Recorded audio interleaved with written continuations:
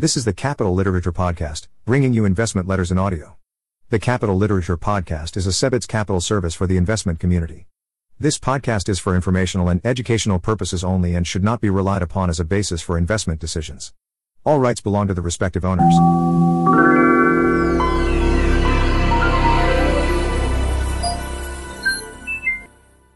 Archegos Capital Management, First Quarter 2021.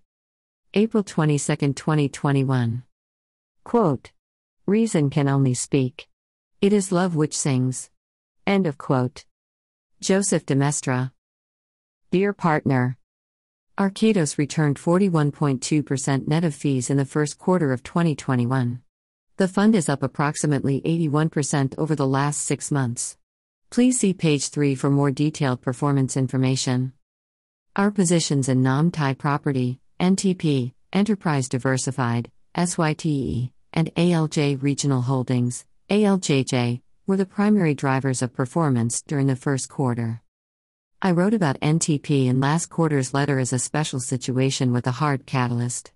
The story I laid out in the letter materialized and shares rose from $5.85 on December 31 to $12.33 at quarter end.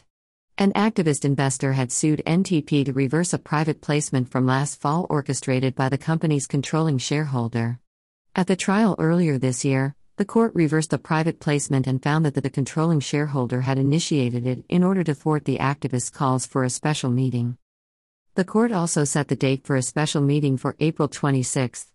The activist is nearly certain to win. However, a wrinkle in the situation occurred that may allow us to take a second bite at the trade. The controlling shareholder appealed the court's decision, and the court granted a stay.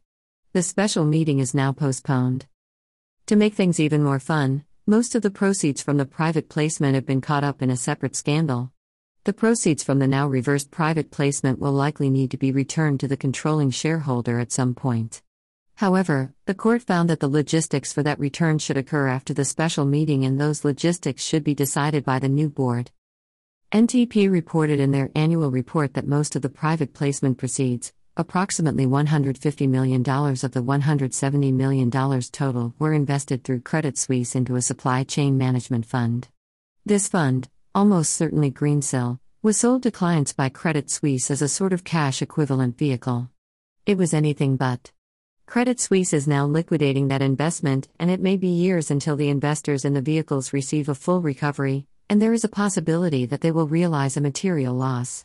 NTP has said they have received half of their investment back. When I spoke to NTP's management, they told me that they do not yet know the timing for the return of their investment, but that they expect a full recovery. The company's commentary to me about why they chose to invest in Greensill was unconvincing.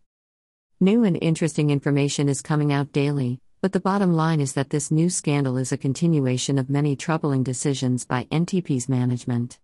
Of course, this is why there was an opportunity to buy into the company at an attractive valuation in the first place. The decisions of NTP's management are what led to the shares becoming so undervalued and are what attracted the activists to the situation. We have significantly decreased our position in NTP since the end of Q1 and will be looking for opportunities to get more heavily involved again at a lower price. We also had news from one of our other major positions, MMA Capital, MMAC, that came out after the end of the quarter. MAC was caught up in the major winter storms that occurred in Texas, and they announced that they may see losses of up to $4 per share. This caused shares to drop from $22.81 at the end of the first quarter to the $17 range. Our portfolio allocation for MAC was down to less than 17% at the end of Q1. We are continuing to hold our shares. Adjusted book value is around $39. Even with a $4 hit, which is likely overstated, the discount between the share price and NAV is massive. The Texas situation was a one-time black mark on the company and involved a lot of bad luck on timing.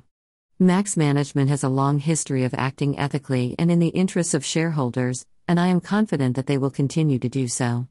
After all, they are all major shareholders themselves.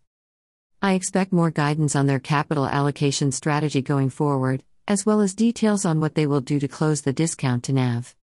It has been an interesting quarter, and I expect even more market-moving news to come in the portfolio over the next few months.